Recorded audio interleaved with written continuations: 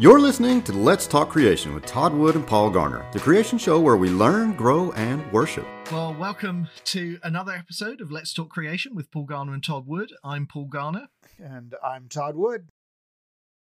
And a special welcome to all of our new subscribers.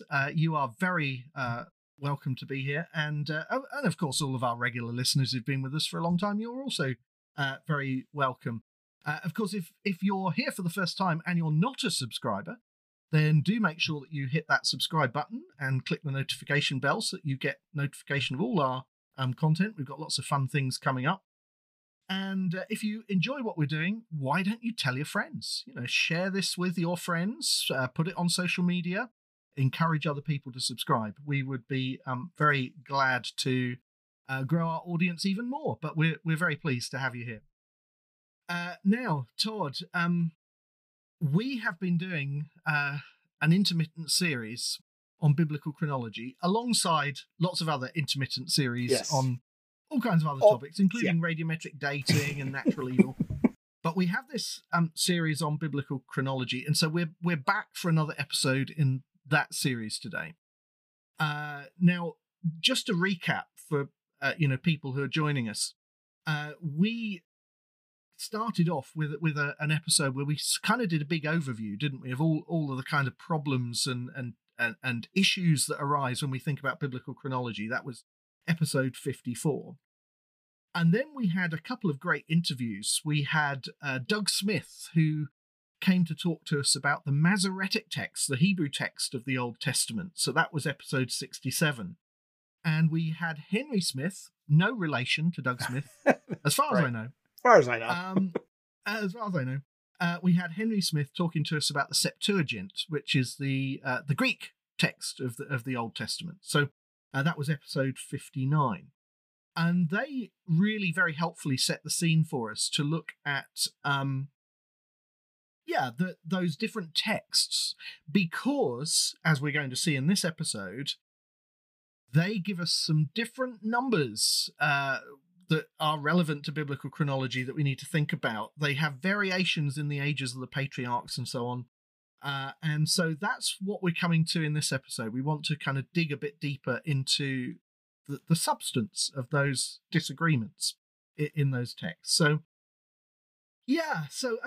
so setting the scene then, Todd, we've got these two chapters in Genesis 5 and Genesis chapter 11. And they contain these unique genealogies. People remember those lists of begats. Oh, yeah. And they give us some crucial information. We have information about the ages of each person at the time that they begat the next person in line. And if we sort of just take those numbers at face value and we simply add them up, I mean, it seems straightforward that we could just sort of, we could make a calculation and we could work out the span of time from the creation of Adam right through to the birth of Abraham. And as we've pointed out in previous episodes, this is basically what Christians have been doing for a very, very long time. This is not a novelty. This is not something that just arose with the modern creationist movement. It goes back to the earliest days of the church. So what's the problem with this, Todd? What's the confusion here? Why can't we just take the numbers, take one of these texts, take the numbers at face value, add up the numbers, and come up with an age for the creation of Adam? What's the problem? Yeah. So setting the stage then, and I want to point out to you and the rest of the audience, I've got a lot of notes on this episode. So if you see me staring down while we talk, that's me reading my notes, because this is super detailed. And I'm sure everybody tuning in was looking forward to an hour-long discussion of detailed numbers and lists of things, but I'll try to make it interesting at least. So if you think back, Paul, you probably have the King James version of your Bible, the authorized version. There it is. Open up and you look in that middle column of notes that's usually present in such things, and you will have that 4004 BC date on that, just like I did in circles that I grew up in, we had Schofield reference Bibles. Everybody has a Schofield reference Bible. And Schofield, he was a gap theory guy. He said that Genesis 1:1 was, some distant time period in the past, but the creation week was 4004 BC. And he got that from James Ussher, who was the bishop, the archbishop of the Irish Church in the first half of the 17th century. And he, like many of his contemporaries, made a great study of these ages in the Bible and secular historical records, trying to sort of figure out, all right, well, how many years does the Bible actually span, and how does it relate to our historical records, right? So he's the one who came up with this 4004 BC. Now, you've also mentioned that Christians have been doing this basically from the beginning of the church, and you are right, they have. One of the earliest ones that I can find is a guy named Theophilus of Antioch. He was a bishop as well, Bishop of Antioch, and this is the Antioch that's mentioned in the book of Acts rather extensively. This is where Paul set out on his missionary journeys, for example. So, this is kind of a big deal. I mean, he's in this classic Christian city. He's a bishop. He's the 7th bishop of Antioch. And he wrote something called, variously, the Apology to Autolycus or the Letters to Autolycus. And in the third book of this book, I mean, they divide ancient books into books. So there's book 1, 2, and 3. And in the third one, in the Apology to Autolycus, he gives this extensive series of calculations where he gives the age of the earth at his date, which was, end of the 2nd century. And he says that it's 5,698 years old at that point. Now, if you do your math there a little bit, you'll come up with that's a date of 5500 BC versus Ussher's date of 4004 BC. And, some of that difference is going to be different historical records, different choices on how to sort of anchor the biblical records onto the outside secular historical records. But a big chunk of that, I mean, that's 4000 BC versus 5500 BC. That's 1500 years. That's not just going to be minor differences of opinion on exactly when the temple was destroyed. So most of that is going to be related to the differences between the Masoretic text and the Septuagint. So Ussher was using the Masoretic text, the Hebrew text that was standardized and preserved by the Masoretes in the late antiquity period, and the Septuagint, which is the Greek translation from Alexandria, Egypt. And if you sort of work out, say, the differences there, if you look at Genesis 5, the time period from creation to the birth of Noah's sons, the Masoretic has that time period as 1,556 years. And the Septuagint records 2,142 years. So that's about 600 years difference. And then after the flood in Genesis 11, the Septuagint has 1,070 years from the birth of Arphaxad, which is the son of Shem, to the birth of Abraham. And the Masoretic gives only 290 years for the same time span. So that's another 700 years. So these are whopping big differences here. And if you look even closer, you'll notice that the Septuagint has a whole extra name. There's this Canaan guy. So the Masoretic has Arphaxad begetting Shelah in 11 verse 12.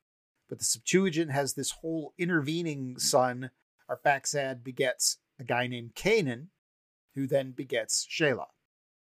So Yeah, put it all together. You've got like 1,400 years of difference between the Septuagint and the Masoretic. And that's why Theophilus has,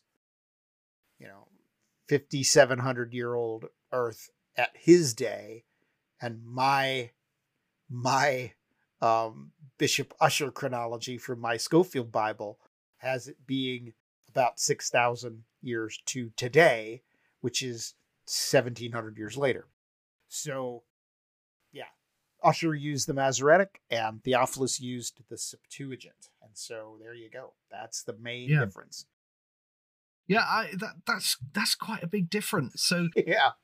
In effect, if we go by the Septuagint dates, we have an Earth that's about 7,500 years old. Something like that. Give or take. And if we go by the Masoretic, it's about 6,000 years old, 4004 BC, so it's about 6,000 years. And the Septuagint date for creation then is about 25% longer than the Masoretic date. I mean, that's quite a difference. Yeah. And it's not a difference of, and I think this is a really important thing to point out, and we should probably emphasize this as we go through here, because this may be confusing to people. This is not trying to squeeze evolution into the Bible, right? Right. Whatever this was, evolution wasn't even a thought in people's minds. And going from 6,000 to 7,000, that is a lot of time. You're right. That is 25% longer. 7,500 is 25% longer than 6,000. But it's not 13 billion or whatever. So I want to make sure everybody listening or watching can keep up with us on this. We are not talking about anything that is any benefit or help to anybody trying to reconcile, millions of radiometric years with the Bible. This is sort of a question for young age creationists, first of all. So that's a good question. So the question then, Todd, people are grappling basically with these numbers that they have in the whatever the text is in front of them, whether it's the Masoretic or the Septuagint. But it kind of raised the question: then why are they different? Why? Yes. And perhaps, more to the point, can we say, is one correct and the other incorrect? Right. What's the situation here? Yeah. So to sort of get into answering those kinds of questions, we kind of have to look at what exactly the differences are, right? Because you could imagine, I can imagine, let's put it that way. I can imagine lots of reasons why these things might be different. And I think in the introductory episode of the series, we sort of laid out a few ideas. One idea was that the Egyptian chronology is quite long, and so maybe the translators of the Septuagint in Egypt decided we better beef this up to make it competitive with the Egyptian chronology, and so they made it longer, and so that might be one reason. Another reason might be, going the other direction. It might be that the Masoretes were annoyed with Christians, because they were using and this is kind of complicated, but they were using the idea of Jesus being born in the 6th millennium as a symbol for Adam being created on the 6th day. And so you could imagine the Jews, not liking the Christians, might say, all right, well, let's shorten this chronology so that doesn't happen. And they can't make that argument anymore. So you can imagine motives going either direction, to shorten a longer chronology or lengthen a short chronology. But I can also imagine just errors creeping in, because, whenever you're writing down numbers and lots of numbers, it's really complicated. How many times have you been to a website and been asked for your email address or your phone number, and there's 2 of them right there, and they ask you to put it in twice because they know you're going to get it wrong. So they make sure that you've typed it the same both times, because people get things wrong like that. So, yeah. So let's start with Genesis 5. So Genesis 5, we have every man listed in the chapter, except for Noah at the end. So we'll just deal with Noah. Noah's kind of one of those pivotal guys who's not quite in the Genesis 5 genealogy, and he's not quite in the Genesis 11 genealogy fully. I mean, he's mentioned, but not entirely. But anyway, the other men mentioned have 3 ages listed, right? So there's an age at which they beget their son that's listed.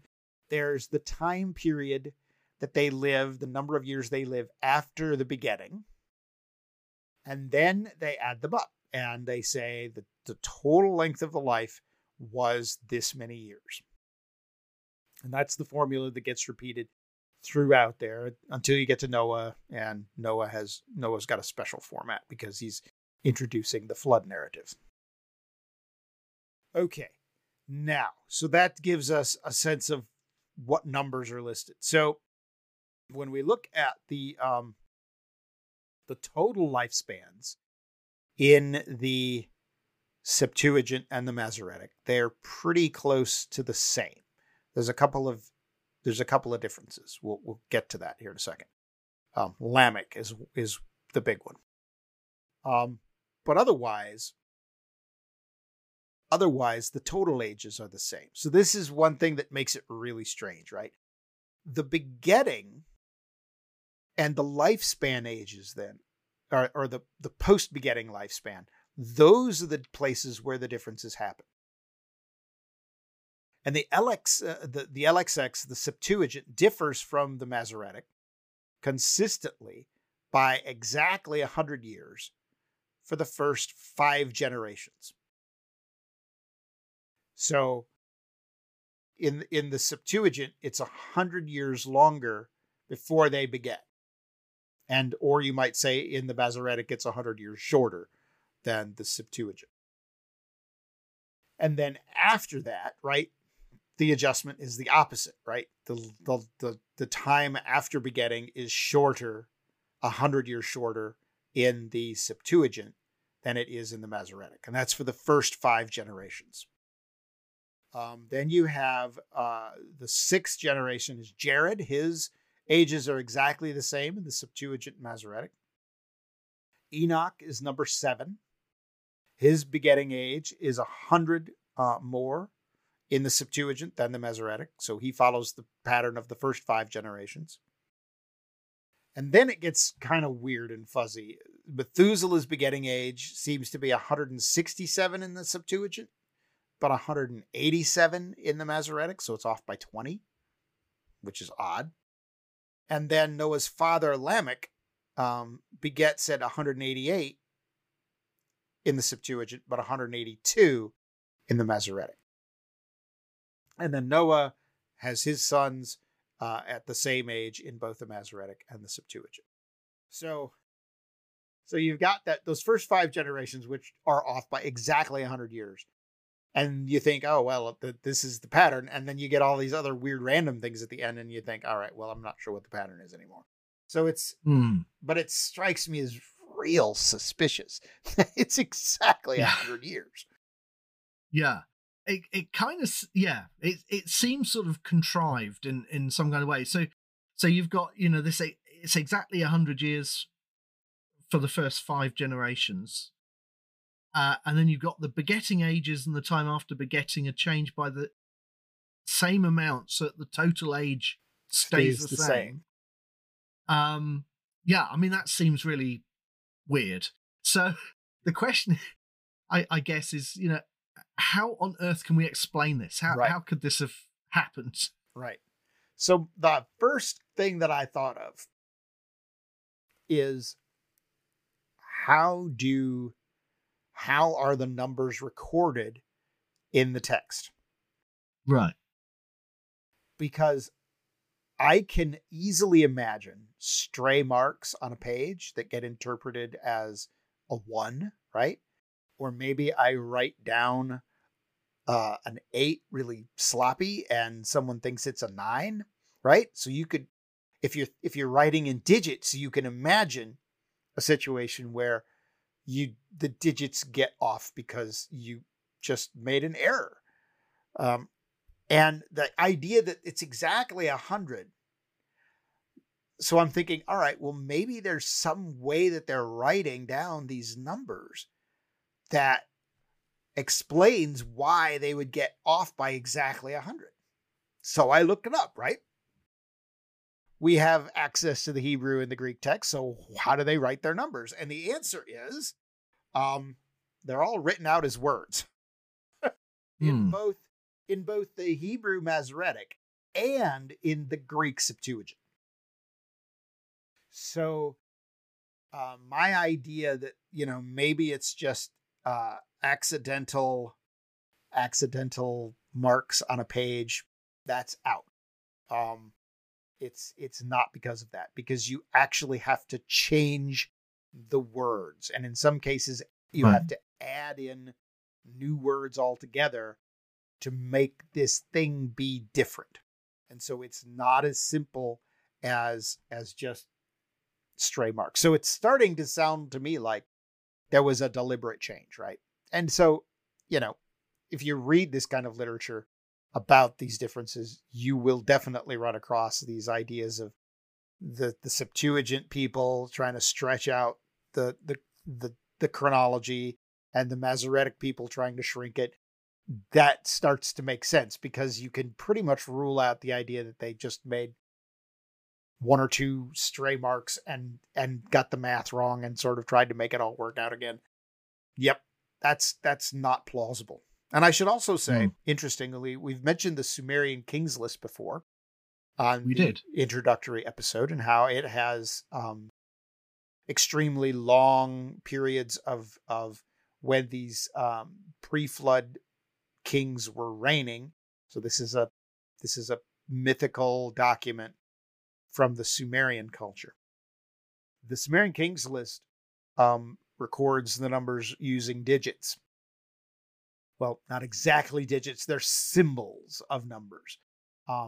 But it's a single symbol. So this is another one of those instances where the Sumerian Kings List, even though it does have these weird long reigns for these kings, it's really not the same as what you have in the Old Testament, because the Sumerian Kings List has these numeric symbols for these ages, and the Hebrew spells it out. So when you see in your Bible where it says, Adam lived 130 years and begat Seth, and it's spelled out as 130 years, that is pretty much exactly how it reads in the Greek and in the Hebrew. It's not digits. Yeah. Huh. Interesting. Now, Todd, you mentioned something about Lamech. Oh. You said there was something a bit strange about Noah's father Lamech. Yeah. So just unpack that just a bit more. Yeah. So Lamech becomes kind of odd. So I mentioned, when I presented you the differences, I said, look at these things in Genesis 5. They're different by exactly 100 years, and it's very suspicious. And I said, it's not digits, so it's got to be something else. Okay. Then the back half of the chronology is where things get all weird, and you get these odd differences. So, for example, the birth of Lamech happens when Methuselah was 167 years old in the Septuagint, but when he was 187 in the Masoretic. And okay, what that does, and this is the peculiar part, if Lamech is born when Methuselah was 167, then Methuselah lives 14 years after the flood. Oh. Right. So, right. And the Bible gives us pretty clear, there's 8 people on the ark: Noah, his 3 sons, and all their wives. Methuselah's not on the ark. And the Bible's also pretty clear, everything outside the ark died.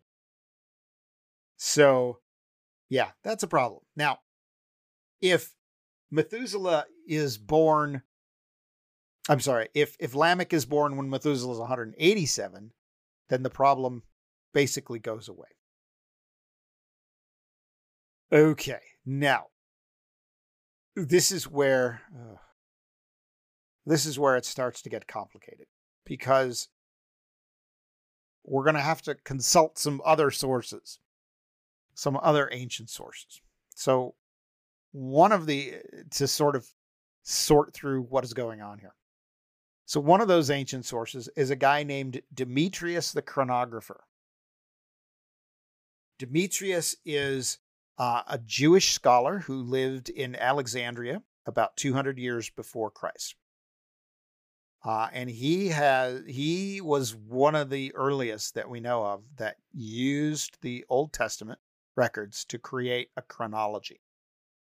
Hence the name Demetrius the Chronographer, as opposed to, say, Demetrius the Scribe. No, he's a chronographer. He's actually creating a chronology. And this is 400 years, roughly, maybe a little less than that, between him and Theophilus of Antioch. So I mentioned Theophilus at the start of this episode as one of the earliest Christian individuals who does this chronology writing. So here's Demetrius. He's a Jewish scholar doing this. Now, we don't have all of his figures, but we do have the time that he lists for Genesis 5. And it's long. So it's as long as you would expect from the Septuagint chronology. So he's obviously using the set of numbers that are off by 100 from what is written in the Masoretic. But it's also different from what we have in the Septuagint by exactly 20 years. So some people speculate that, in fact, the original age that Lamech was born was 187 and not 167. Which means that Methuselah would have died 6 years before the flood rather than 14 years after. So that's really kind of interesting. Why would Demetrius the Chronographer be off by exactly 20 years there? Now here's a name that some of our listeners might recognize, Josephus. Josephus is very famous for writing his book, The Antiquities of the Jews. So Josephus lived about the time, he was born about the time that Jesus was carrying out his ministry in Judea. And he was a soldier in the Jewish war against Rome. You might remember when the temple got destroyed in AD 70, right? That was preceded by this Jewish revolt against Rome. He was a soldier in that. I think he was like a general. He was some higher up official in that. And he basically saw the handwriting on the wall and surrendered to the Romans, and he was taken as a slave. And so Antiquities of the Jews is sort of his effort to explain to a Roman audience, why are they like that? Right? Why do they keep revolting against Roman rule and that sort of thing? So in Antiquities of the Jews, Josephus summarizes the Old Testament, and he creates a chronology again. And in that chronology, he records that Methuselah's begetting age was 187, not 167. But again, he is using what appear to be the Septuagint ages, right? So it's quite a bit longer than what we have in the Masoretic. So that suggests that he was using the Septuagint. But if he was using the Septuagint, he was using a Septuagint that had 187, not 167. So, yeah. So this is a kind of a puzzler. That's the birth of Lamech, right? There's the manuscripts that we have in the Septuagint list the age at which Methuselah begat as 167. But these other ancient witnesses to the Septuagint chronology seem to take it that it was 187, not 167. So that's Lamech problem number 1. Lamech problem number 2. Yeah. Is his lifespan, right? I mentioned that the lifespans in the total lifespans in Genesis 5 are all the same except for Lamech. So in Septuagint, it gives his lifespan as 753, but the Masoretic has it as 777. And you might think that this could be, my first thought was, well, this is probably because of dying in the year of the flood, right? That must be it, right? Because Methuselah has that problem. And so maybe that's what's going on here. But that doesn't seem to be the case. Because if you sort of work it out, I don't really want to go through all the exact numbers here, but in the Masoretic version of the story, Lamech dies 5 years before the flood happens. But if you follow the Septuagint chronology, he dies 35 years before the flood. So neither one of them are in danger of outliving the flood. So the change in his total year, his total lifespan, doesn't seem to be related to, trying to get him dead before the flood happens. So the major difference, and this I thought was really fascinating, seems to be that third number we haven't mentioned yet, really talked much about, and that is that lifespan after the begetting, the years he lived after he begat. And in the Masoretic, he is living at 595 years after begetting. And in the Septuagint, he is living 565 years after begetting. So the difference is exactly 30 years. Now, because this is words, again, remember that. So we're not dealing with digits here. So it's not just 30 years difference. The difference is actually that middle word, 60 versus 90, right? Because in Hebrew and in Greek, it would be the same. It would be 560 and 5, 590 and 5. I don't know that they would exactly have all the ands in there, but you get the idea. It's 565, 595. So the difference is 60 versus 90. Now, here's what's really interesting about that. In the Greek, right, 90, the word 90 is a nenekanta. And nenekanta is the word 90. And 60 is the word hexakanta, which is actually right. that prefix there is the part that makes it 6 versus 9, and it's spelled very similarly. Yeah. So I'm looking at that thinking, okay, I could imagine a situation where you have an enekanta accidentally read as exakanta. So you go from 90 being read as 60. And then that's one manuscript. And then some scribe comes along later and realizes, well, that doesn't add up. And so he changes the total lifespan to fit. That seems actually fairly plausible to me. Now, there's a third problem here with Lamech. I'm sorry we keep doing this. And that is the begetting age, right? The age at which... This is why the scribes made these errors. You know, it's because their eyes were glazing over all the begats. Because frankly, my eyes are glazing over just trying to describe all this stuff.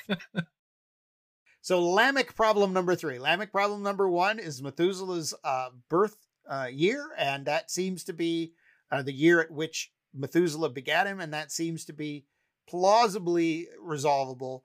Problem number 2 was his total lifespan. That seems plausibly resolvable with the enekanta versus exakanta. And now problem number 3, 182, is the year he begat Noah in the Masoretic, versus 188 is the year he begat Noah in the Septuagint. Now, I looked up the Greek words, thinking maybe it's another anenaconta exaconta kind of thing, and we could explain it as just misreading.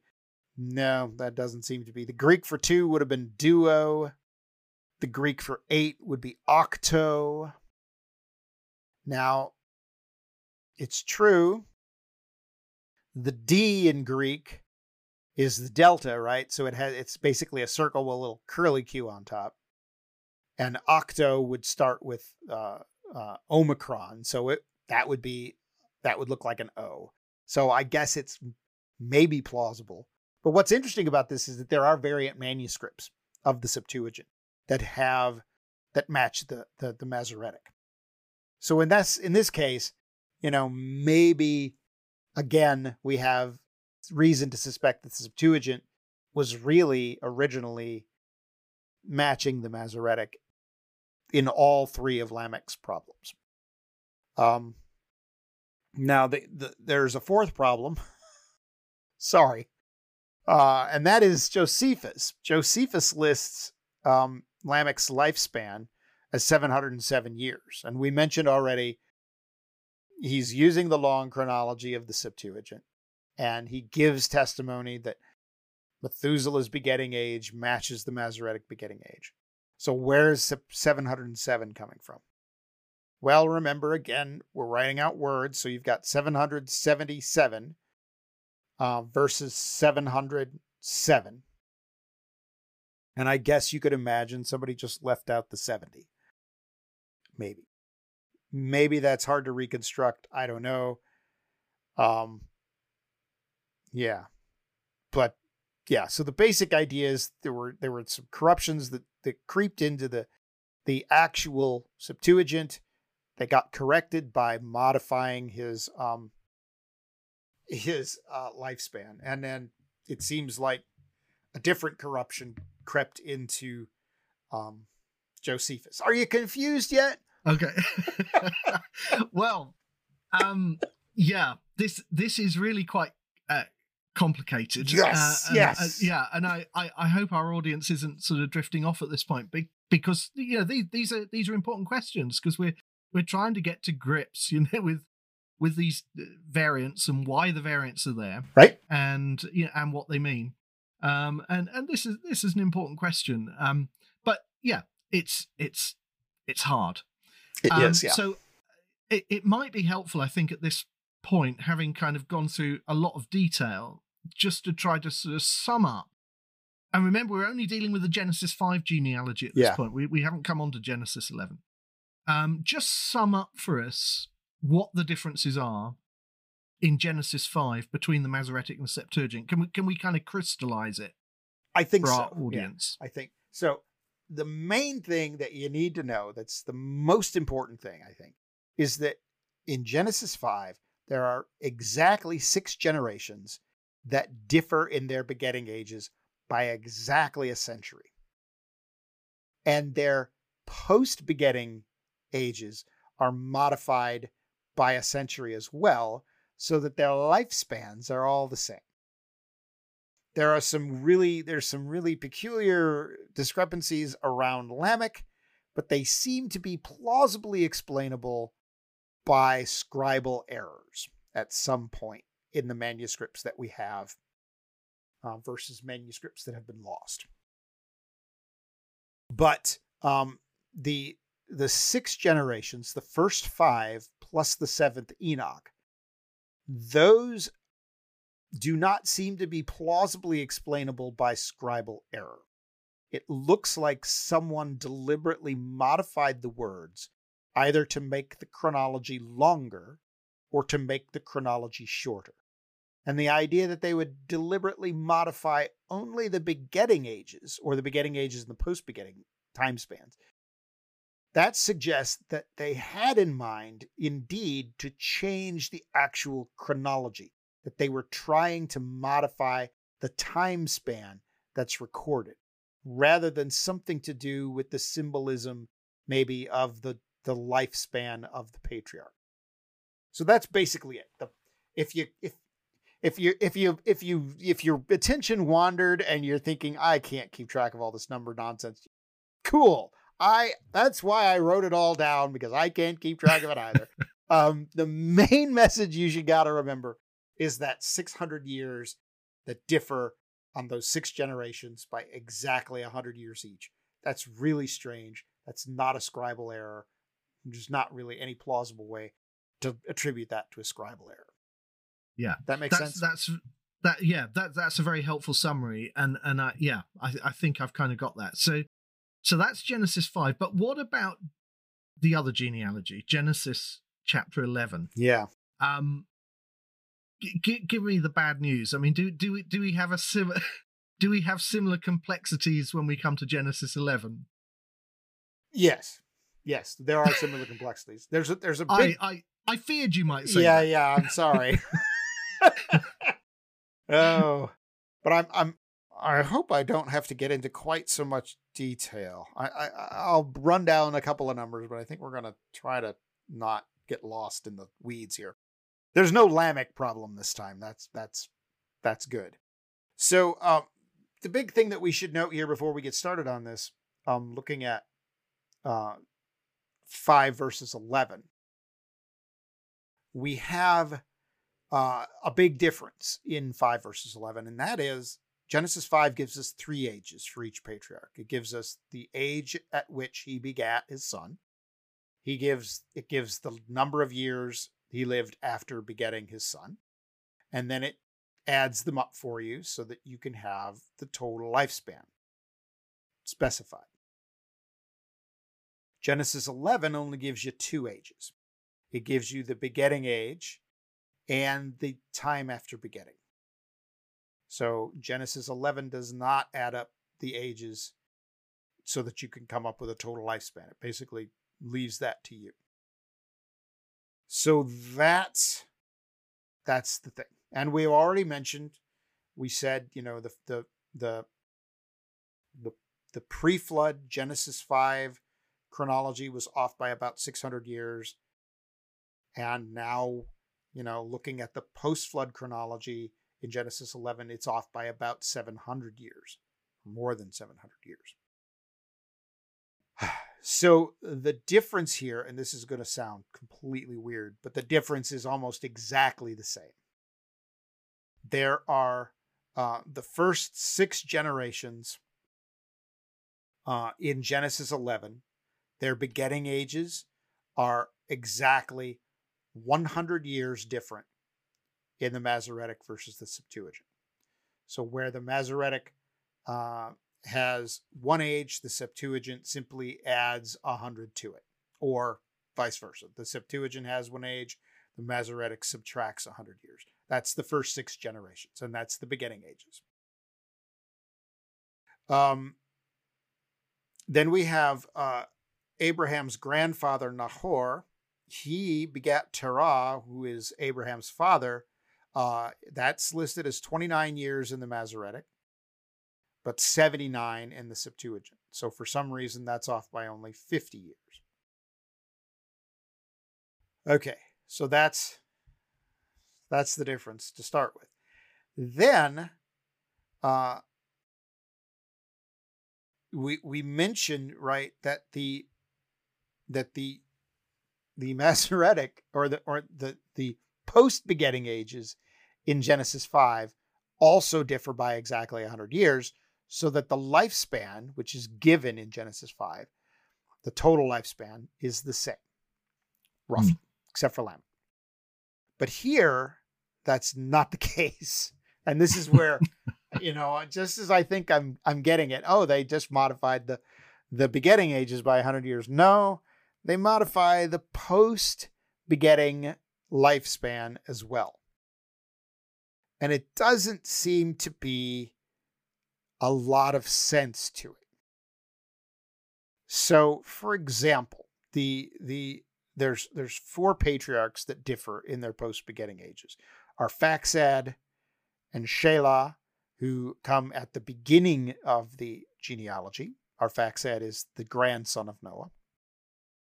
and then Eber and Nahor. Now, Peleg and Ru, in the middle, they have the same post-begetting age. But for our Faxad, the difference is 403 in the Masoretic versus 430 in the Septuagint. Shelah, the difference is 403 versus 330, Masoretic versus Septuagint. For Eber, the difference is 430 versus 370. And then for Nahor, the difference is 119 versus 129. And obviously, because you're writing these out, I mean, automatically, 370 versus 430, there's no plausible scribal way to change that, even if it were digits, right? If you've changed two of those digits. That's not a simple change. Not like 160 versus 60, where you could imagine a stray mark becomes the 100. No, but then you also have words. And so to change the actual text of the scripture there, you have to modify multiple words. So it's not plausible. I don't even see a plausible way to attribute this to scribal mistakes. This is something, again, that has been deliberately modified. So, looking at it and thinking, all right, well, the age of begetting is modified by exactly 100 years. Once again, so yay, it must be the same thing that's happening in Genesis 5. No, now we're going to modify those post-begetting ages just to mess with your brain. So it becomes a little more complicated, even though I think overall it sure looks like somebody's monkeying around with the actual chronological time span that's supposed to be represented by these different genealogies. I think that's that to me, that's an overriding pattern here, but there's clearly something more happening here, at least in Genesis 11, that we don't have in Genesis 5. Yeah. So far so confusing. Yeah. So one sort of added complicating factor that you haven't mentioned here, you kind of mentioned it earlier, but it was this question of the extra Canaan. Oh yeah. Now, when I talk about Canaan, I'm not talking about the land of Canaan. Right. That's kind of spelled different spelling. This is different spelling. This is the personal name Canaan. Yep. And there is this entire generation that's kind of in the Septuagint, but it's not in the Masoretic. Correct. And what's interesting is that when we go to the New Testament, to the Gospel of Luke, and we look at Jesus' genealogy, Luke includes the Canaan. Yes. That extra generation. He includes that. Luke chapter 3, verse 36.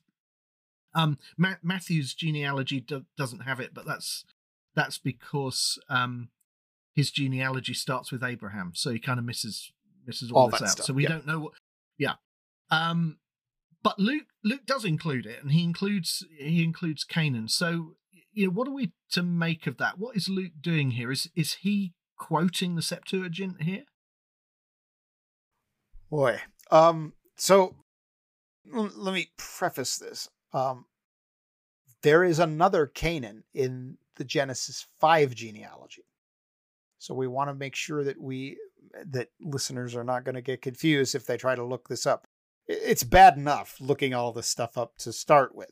But yes, there is another Canaan, and that is in Genesis 5. So we're talking about the Genesis 11 now. Is Luke here dependent on the Septuagint? I tried to look this up a little more carefully. I know Matthew is a little odd. Matthew quotes, and this is generally speaking across the New Testament, you will get quotations from the Old Testament that follow the Septuagint wording really closely, word for word sometimes, where it's pretty obvious the author there had in front of him a copy of the Septuagint or had memorized the Greek version of that verse that he's quoting. and he has quoted it verbatim from the Septuagint. Then there are other places in Matthew, for example, I know because I looked this up in Matthew, where quotations from the Old Testament don't match at all with the Septuagint wording. They use different words to translate the same passage. So it would seem, just to give you a headache, kind of a mix, right? Sometimes the New Testament authors will clearly quote from the Septuagint. Other times they seem to have a different version, a non-Septuagint manuscript, either the Hebrew or some other copy of the Old Testament, and they are translating on the fly. So in Luke 3, where you have the genealogy of Jesus, Luke's genealogy is really abbreviated. He's compiled it from multiple sources, including multiple places in the Old Testament. And so I think it's kind of impossible to know exactly how that Canaan ended up there that's not listed in the Masoretic version of Genesis chapter 11, right? So you could imagine, for example, that the Masoretic somehow over the years lost that generation, and that Canaan, that extra Canaan in the Septuagint is actually supposed to be there. And so maybe Luke was using a Hebrew text that actually had the extra Canaan in it. And so it matches the Septuagint. Or you could imagine that Luke just used the Septuagint, right?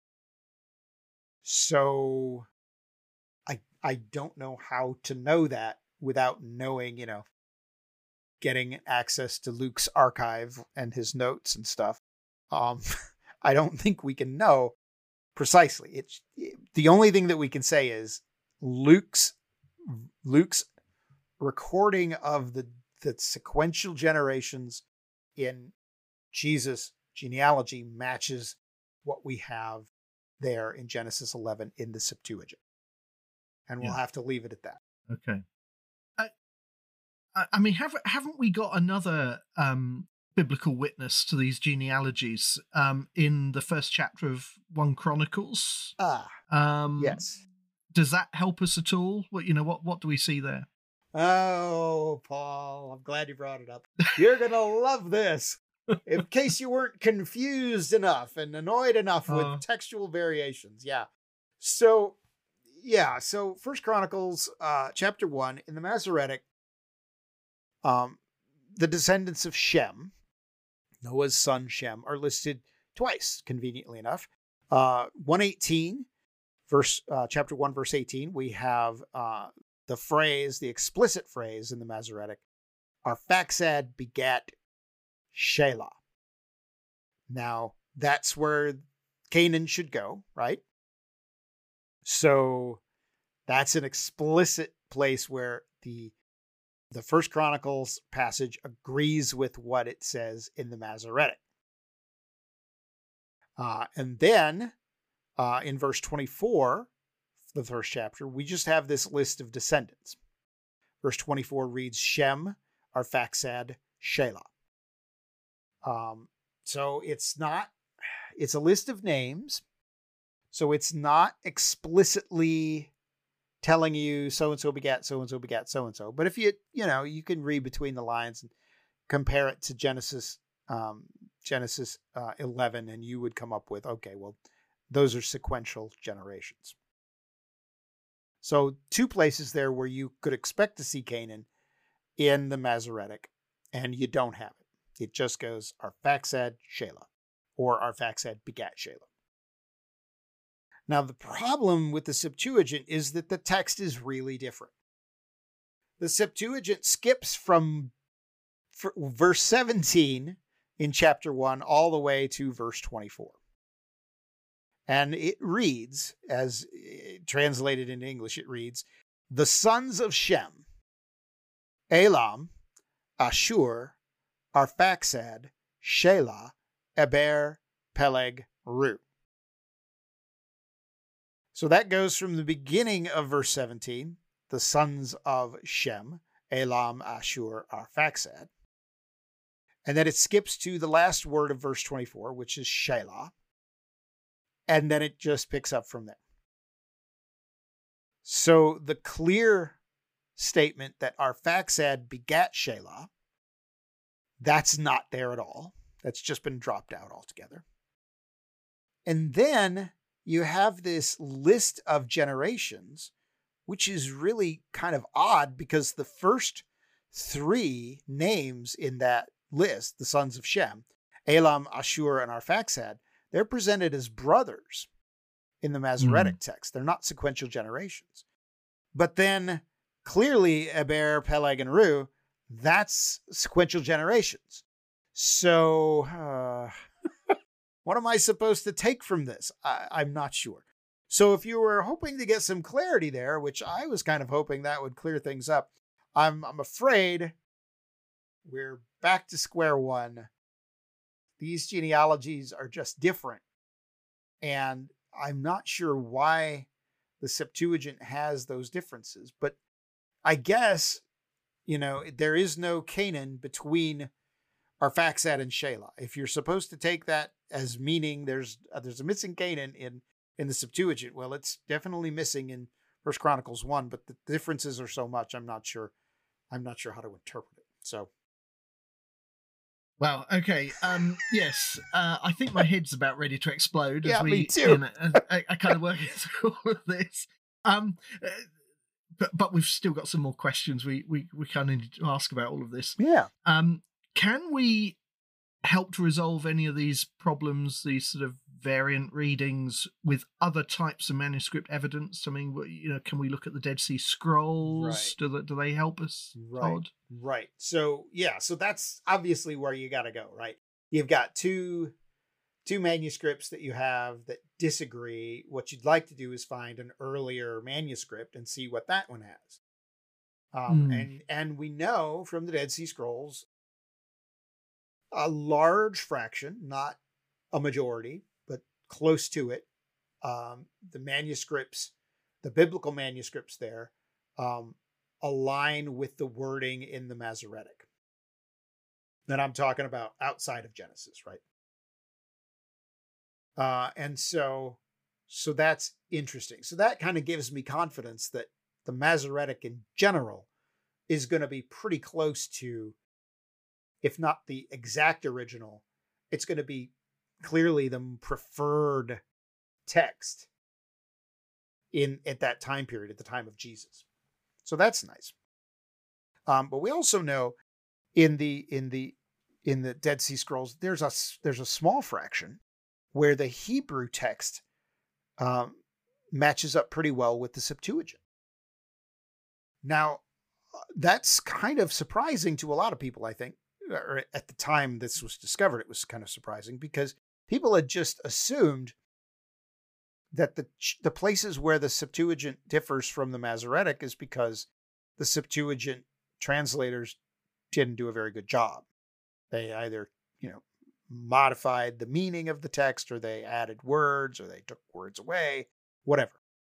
And now we have this small fraction of Masoretic texts where the Hebrew does match what it says in the Septuagint. They're called Proto-Septuagint texts, which then suggests that maybe there is a Hebrew, and this is the idea, right? This is what we want to sort of track down. Maybe there's a Hebrew text out there where the numbers that we have in the Septuagint are actually the same, and they're not the same as what we have in the Masoretic.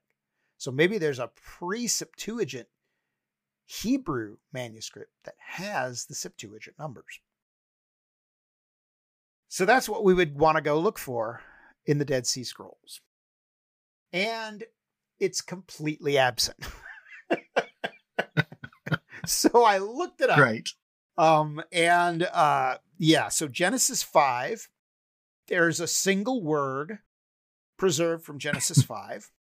And you might be wondering, how do you know it's from Genesis 5 if it's just one word?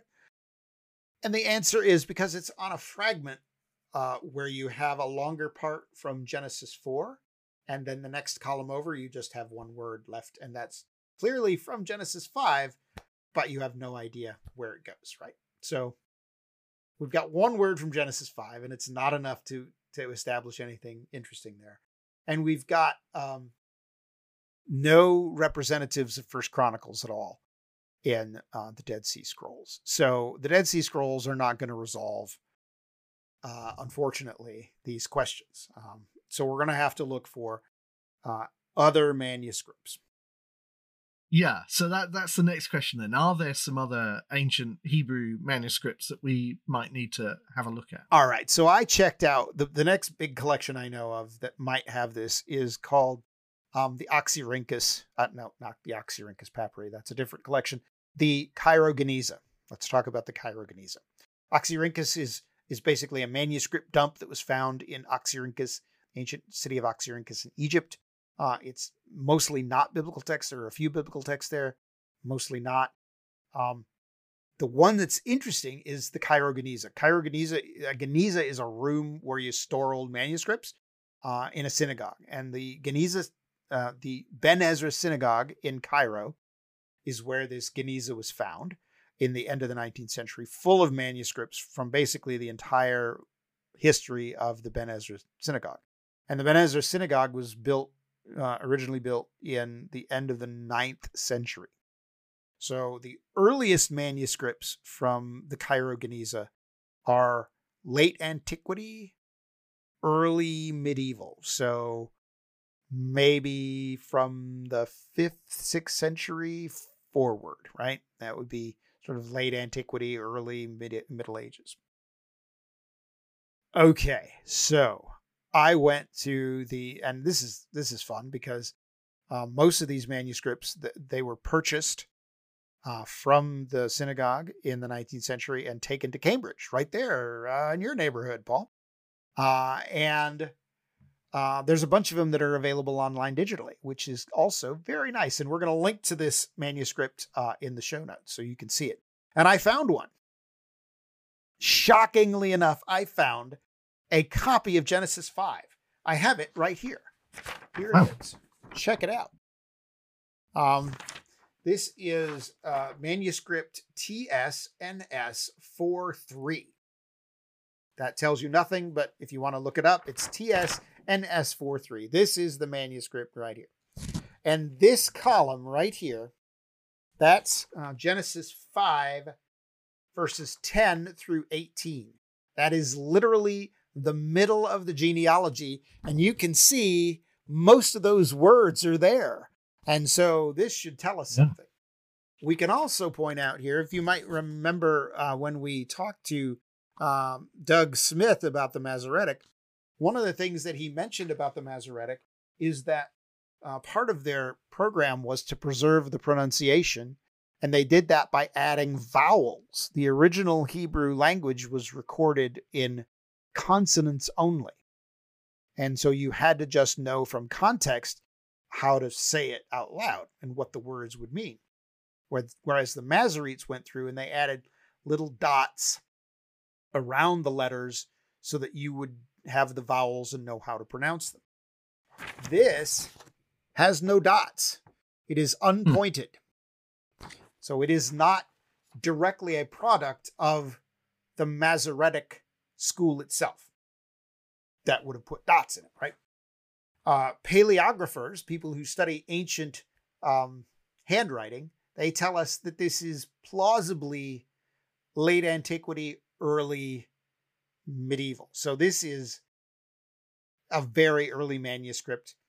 Maybe it's from the beginning of the time of the Masoretes. It may be a non-Masoretic or an early Masoretic text. So the question is, what do we got here? And I don't read Hebrew, so I had to get out my Hebrew Bible and compare the words and use my Hebrew Bible to see if the words were the same. So I'm going to switch back to my notes now because I don't read Hebrew and I can't tell you what's there. So I found on this manuscript 2 begetting ages. So this is Genesis 5. There are two begetting ages here, one for the pre-flood Canaan, which is not the same as the Genesis 11 Canaan, and one for Mahalalel. And these differ by 100 years between the Masoretic and the Septuagint. So the question is, do I have here a text that supports the Masoretic reading, or do I have one that is a Hebrew version of the Septuagint reading? And the answer is, this is word for word exactly what you find in the Masoretic text. So it is, at best, a Proto-Masoretic manuscript. And there you go. This is, as far as I can tell, the earliest that I know of. I am no Hebrew expert, but I sort of try to keep up with this sort of stuff. This is the earliest manuscript of Genesis 5 that I know about. So that's pretty neat, I think. Yeah, that's very interesting. Although we have to point out this is a manuscript that is still from 900 years after the translation of the Septuagint. Yes, so, probably. Probably from the times of the Masoretes. So, yep. So maybe by that point we wouldn't expect to be finding sort of proto Septuagint manuscripts in any case, because it's kind of too late. Correct. So, yeah. But anyway, I mean, it is great to see that manuscript. That's kind of reassuring. So, so why don't we just sort of try to sort of wrap this up a bit? What have we learned in this episode? Have we sort of got to the point where we say to ourselves, well, this is just such a kind of hopeless knot that we're never going to untangle it? How are we ever going to have any prospect of resolving any of this? Yeah. What does it all really amount to in the end? Yeah. So, you might also think, if there's these unresolvable differences, how can we know the important parts of the Bible, like, the history of Israel and prophecies of Jesus and so forth? And I think, we have to sort of step back for a second and remind ourselves, this is not about doctrine. This is not about essential doctrine. This is essentially a number that is different in one manuscript versus another. Obviously a set of numbers, but it boils down to the age of the earth, according to the text. So it's not threatening any of our doctrines. And we've sort of looked at this, and some of these differences we can say that looks like a scribal error.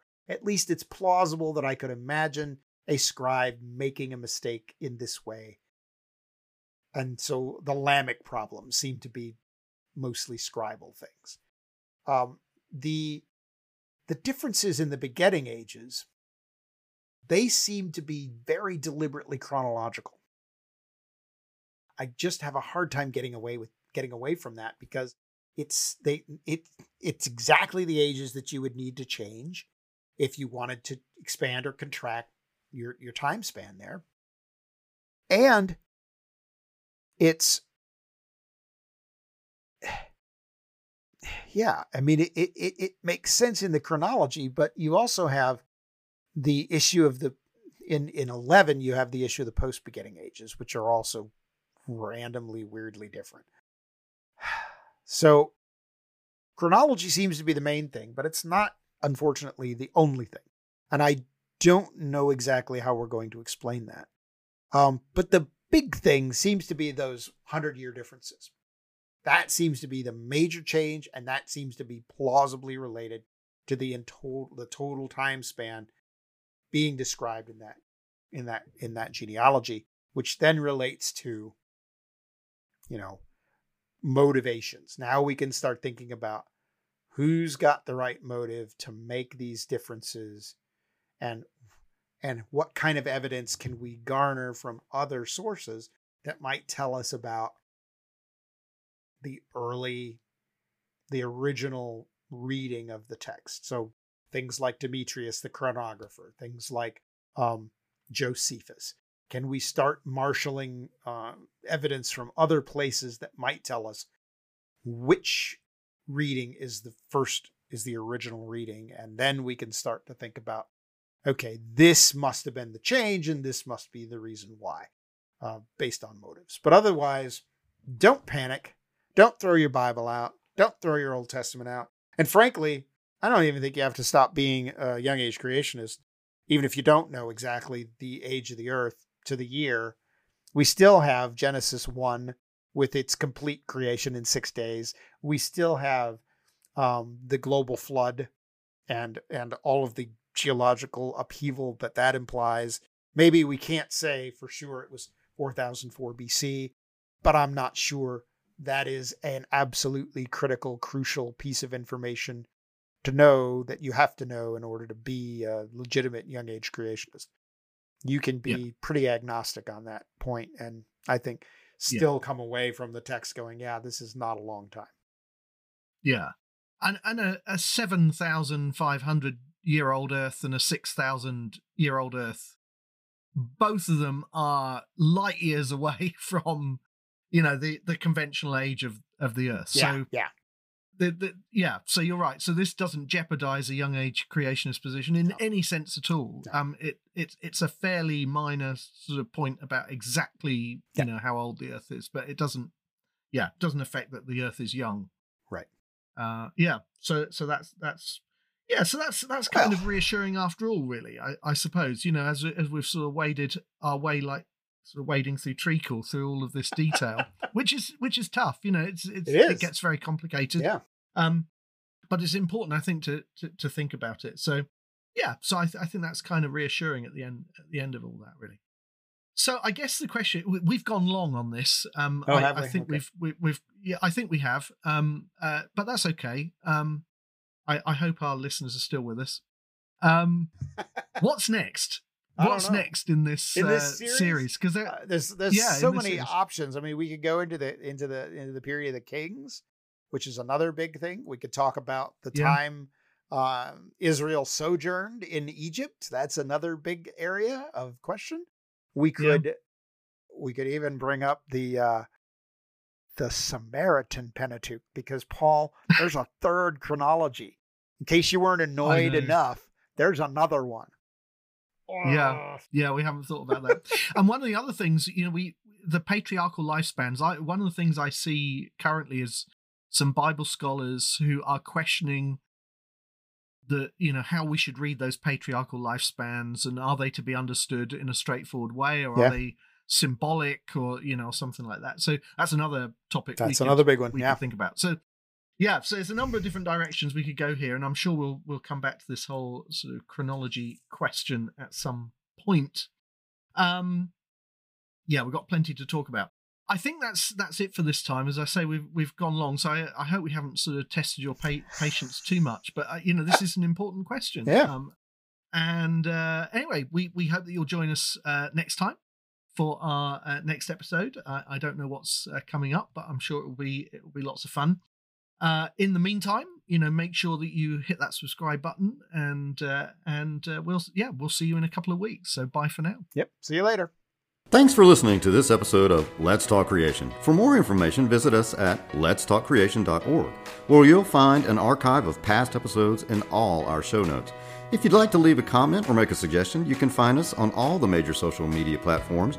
Let's Talk Creation is brought to you in the U.S. by Core Academy of Science and in the U.K. by Biblical Creation Trust. As a listener-supported ministry, we are grateful for all of your financial support. Find out how you can make a contribution at our website, letstalkcreation.org. Also remember to like, subscribe, and share this episode with your friends. Thanks, and see you next time.